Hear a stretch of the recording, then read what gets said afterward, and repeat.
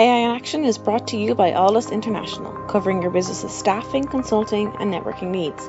Our host brings you the leading minds in AI, sharing their story, their success, and their advice. Focusing on fast-tracking you to the top, AI in Action cuts through the hype to help you kickstart your data science career. To listen to the latest AI in Action podcast, head over to www.aldus.com/podcast or subscribe via iTunes, Stitcher, or Google Podcasts. Hello and welcome to the AI in Action podcast. I'm your host, Anthony Kelly. Today I'm delighted to have on the show Mark Ayzenshtadt. For those who don't know, Mark is the CTO and co-founder of an exciting AI company who's operating in the semiconductor space called conductiv.ai. Welcome to the show, Mark. It's great to have you. Hi, Anthony. Great to be on the show. So, Mark, look, for those people who don't know too much about you, before we go into conductiv AI and what you are doing, why don't you give us a little bit of an overview into you and what got you into the position that you are today? So my background is in mathematics and I studied in Moscow University, but it was quite a few years ago already. And after studying, I was kind of fascinated with the startup world and actually applying the theoretical learnings. And so I was working as a software developer and mostly as a data scientist in smaller and bigger startups before actually figuring out that I want to start my own startup journey. And I worked for about a year on a company that was analyzing people's photos to predict clothing sizes for online shops. And after that, I got an invite to Berlin from a startup program called Entrepreneur First. And that's when I moved here to Berlin, and how I found my co-founder, who was working in the semiconductor industry actually, and then we figured out that it's a great opportunity to apply AI in there. So tell us a little bit of your sort of tech background and how did you get into data science yourself? What's your experience, and what experience did you have prior to being a co-founder? So I mean, starting from my educational background, I was majoring in statistics, and so kind of data science. I was not really involved in data science before. When I was studying in the university, it was kind of much more theoretical. And I mean, I knew how to fit a linear regression, but like what is a neural network was a very big mystery to me.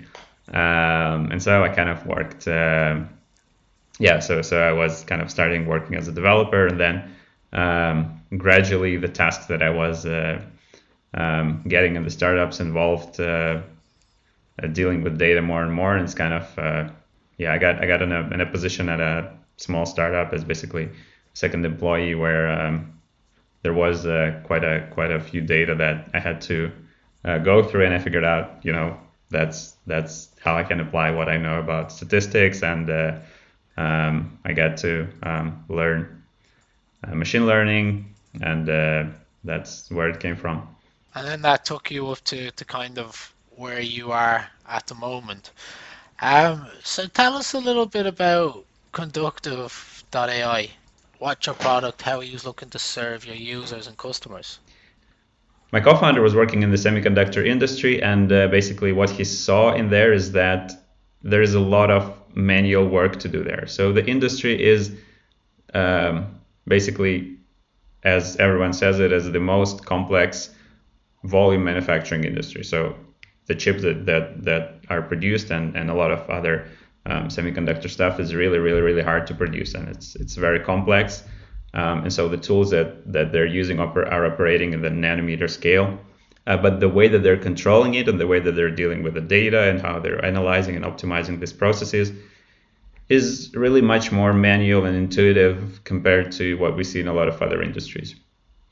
So where we come there is that we look at the IoT data from production tools, we look at the data from the chip designs, we look at the data from physical simulations, we look at the metrology data and the test data where they measure the outcomes of their production processes. And basically, we apply AI and machine learning techniques to kind of figure out what are the right patterns for setting up the tools, the parameters of the tool, so that the outcome of the production would be as good as possible. Excellent, cool. So Something as well that I think you have quite interesting experience-wise is you had quite a journey starting conductiv.ai. You know, you'd experience with Entrepreneur First and then a couple of other accelerator programs. What are the learns that you got out going through these, and what did that look like, and how did that help shape you as a business today? And I suppose also, how did that help shape you as a CTO today? Yeah, actually, it was a huge learning experience for me. So besides Entrepreneur First, which was a really interesting program, and but it's more like a conveyor belt where they get a lot of very smart people together, and people just mingle with each other and try to build companies. And that's where I got my co-founder, and we kind of hit it off. We also got in the end of last year into 3 different startup programs, which are kind of all aligning into our strategic, goals of finding more clients in the semiconductor industry. And the programs are Rockstart in Netherlands, which is also kind of a startup program. Also a startup program from IMEC called iStart. IMEC is a semiconductor research institute in Belgium, and it's quite a famous company in Belgium. And all the semiconductor factories use somehow stuff that is developed by IMEC in some way. And so they have a startup program, and also recently we got into a startup program from Bosch here in Berlin. And Bosch also have one semiconductor factory in Germany and another they're building right now in Dresden. So in terms of experience, I would say that it's really great to be together with the co-founders, with other co-founders from various companies. So for example, in Rockstart, it was the AI batch. So there was a lot of other companies doing various AI applications in a lot of other industries. In Bosch, it's very focused on IoT. In IMEC, we're actually the only semiconductor company there, but there's also a lot of other interesting AI companies. So in terms of learning, so it's kind of peer experience, and also all of the startup programs provide mentors, which are either experienced people in the industry or some people who are worked in academia on advanced AI applications, and or some business people. So it's kind of really learning and growing experience for me when you talk to and interact and engage with a lot of people with very great and interesting perspectives in life. Definitely sounds like quite a nice mix then as well. You've got a range of expertise, kind of not at your disposal, but that you can kind of lean on and ask for some expertise on. Mm-hmm. Yeah, what I found out is that people are really willing to help all the time. So even CEOs of big companies or people who are really busy with their own projects would try to find time for you, and this is what has been motivating me in the startup journey. Yeah, I know. That's really good. Definitely very valuable. Do you think, I suppose, if you were to recommend to other co-founders or aspiring co-founders, do you think it's best to go with kind of I suppose companies that have their specialisms in separate areas, rather than, I suppose, taking company you could have easily just partnered up with semiconductor companies, or very companies very even closer to your industry? Do you think this provides more of a benefit to you? There's kind of 2 sides always to a startup, maybe even 3. Yeah. There's your technological development, your AI tech, and there's your, let's say, industry that you're trying to get into. And then there's always this kind of VC market and your kind of publicity that you have to accumulate. So there are programs that are associated with a specific industry, for example, semiconductors, and then there are programs, kind of general startup things like Entrepreneur First or Rockstart, or let's say Y Combinator, as everyone knows it, that kind of just help you generally acquire publicity and help with raising money, etc. And then there might be some academical programs where you can help you with your, let's say, technical research. So it really depends on your goals here. And I think for us, unfortunately, what I have figured out is that our kind of biggest roadblock right now is that the market is very big and very slow, and getting in there takes months and months, and finding the right people and kind of getting through all this NDAs and negotiations is really something that goes quite slowly. So kind of as much as core technical development is important, your business side is also important. And I think this is really big kind of takeaway for all the technical people out there, is that the business side matters a lot. Okay, cool. And then, so if we were to talk about and move on just a little bit more and start talking more about conductive, if you were to say in an overview for those, because it's a very it's got a lot of industry focused language, the semiconductor industry. How would you describe the semiconductor industry to someone who's not in it? And then what we'll do is we'll look to discuss some of the challenges that you're looking to solve then after. Yeah, so in general, I mean, semiconductor is basically a piece of electronics that powers any kind of components that you have, let's say, starting from the lamp or your, let's say, power outlet, finishing with a rocket or a car, which have hundreds and thousands of different semiconductor components. And so these components can be very crude, and they can be very small and sophisticated. How the industry looks is that there are companies that design these chips, like, for example, Apple or let's say Qualcomm for mobiles. They just make the design of a chip, and then they give it to a company that specializes in manufacturing the chip. The biggest company there is maybe TSMC. And other companies, for example, Bosch or Samsung, that also do outsourcing in this kind of area. So they take the designs that are produced by, let's say, Apple, and then they manufacture it and they create a chip. And then there are testing facilities that test these chips. They package them, and then they either go into some integrated systems, or they are sold, let's say, as a processor that you can buy online. So where we go here is that we're working with the semiconductor factories, which are called in the industry fabs. We're not really going into design that much, because it's a very it's a kind of a separate area that has its own flow and specifics. But in terms of the semiconductor factories, majority of them are in US and Southeast Asia, let's say Taiwan, Japan, Singapore, China, of course. And this semiconductor factory, what they do is that they take a piece of silicon, let's say it's called a silicon wafer.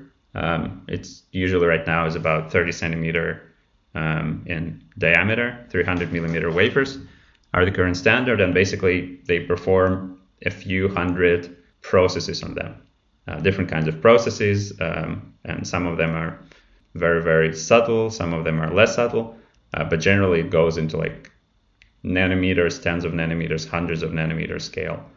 And basically each of these processes has its own parameters that you have to set up before you do this process. So what's the temperature, what's the duration of the process, how much material you use, what's the amount of distance between this and that component inside the machine, etc. And so all of these parameters influence what's the outcome of each of the processes. And the processes that you perform influence the next processes that you're going to perform afterwards, because you're building a single kind of system.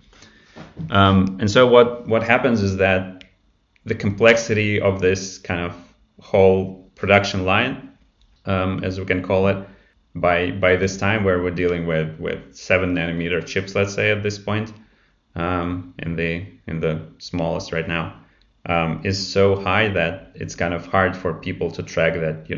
If I kind of see this kind of error, then probably I need to increase the temperature in this process, but it might break the next process, and then I would need to adjust the amount of helium. It's just beyond the capabilities of the engineers to kind of analyze everything that's going on there. This is where AI comes from. But of course, there's quite a lot of obstacles to that in terms of organizational structure, in terms of collecting the data, kind of your usual AI in the enterprise struggle.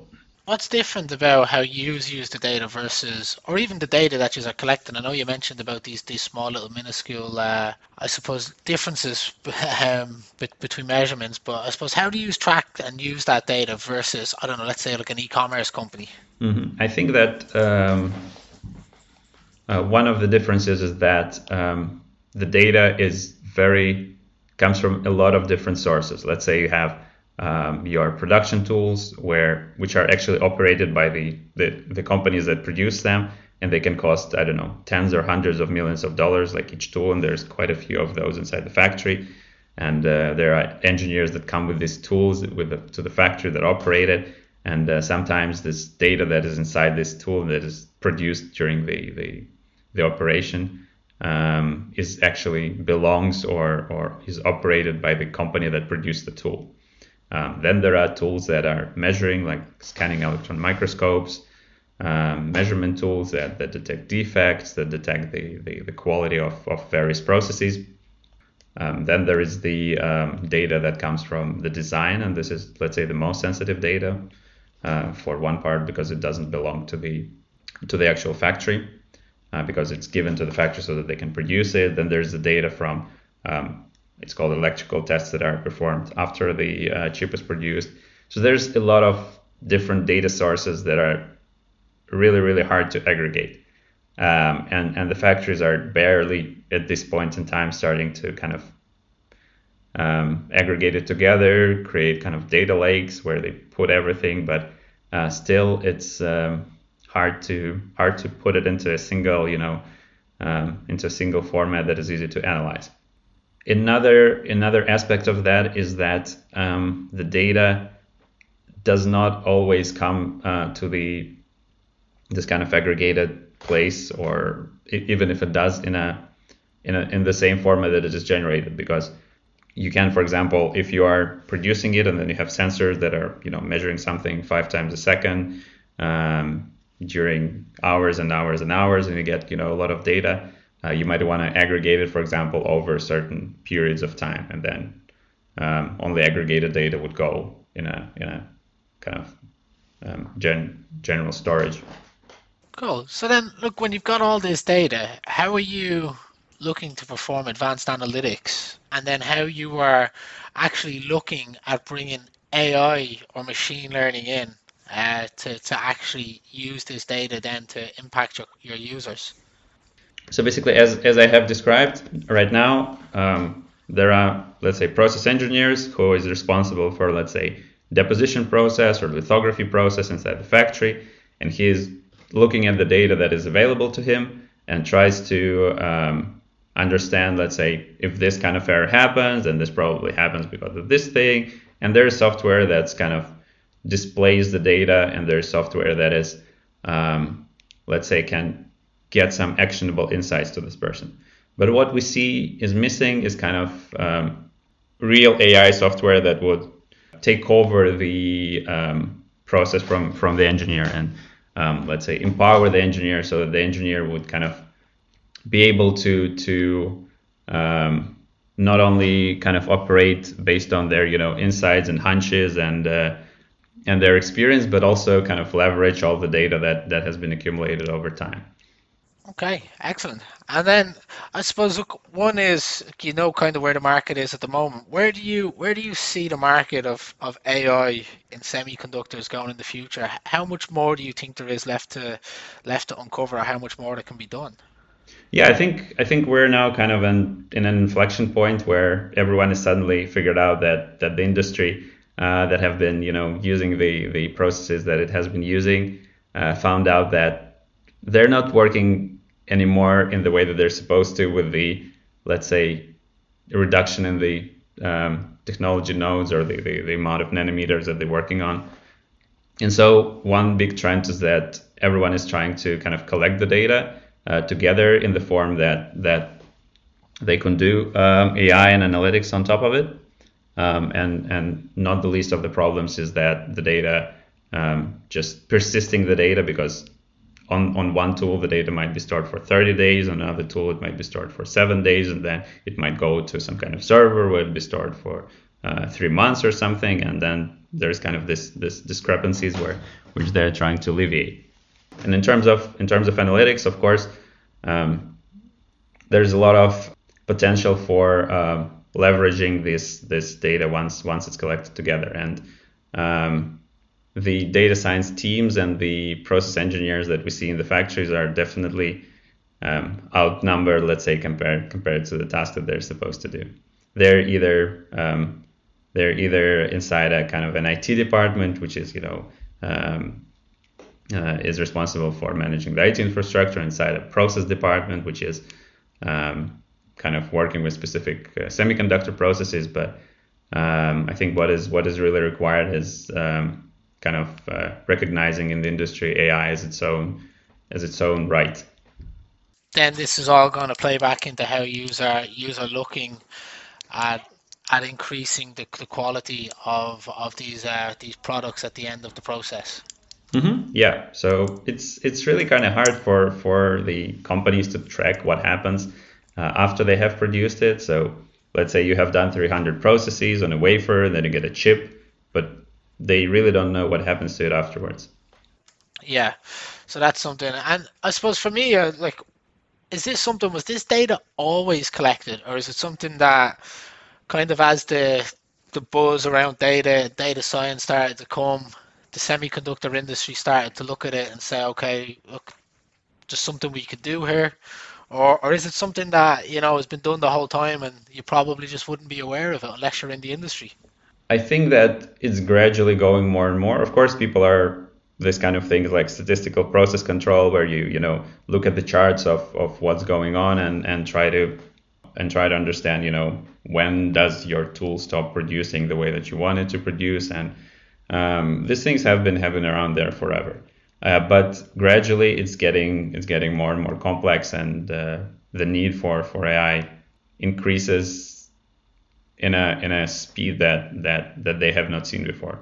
And it's a real challenge for these companies. But this kind of general analytics and control algorithms that were in a lot of other manufacturing industries, or even in other industries like, I don't know, retail, were also present in the semiconductors. It's just that they were not recognized as something that is really driving the complexity of production. Yeah, it's really, really cool how these things started to really change over time.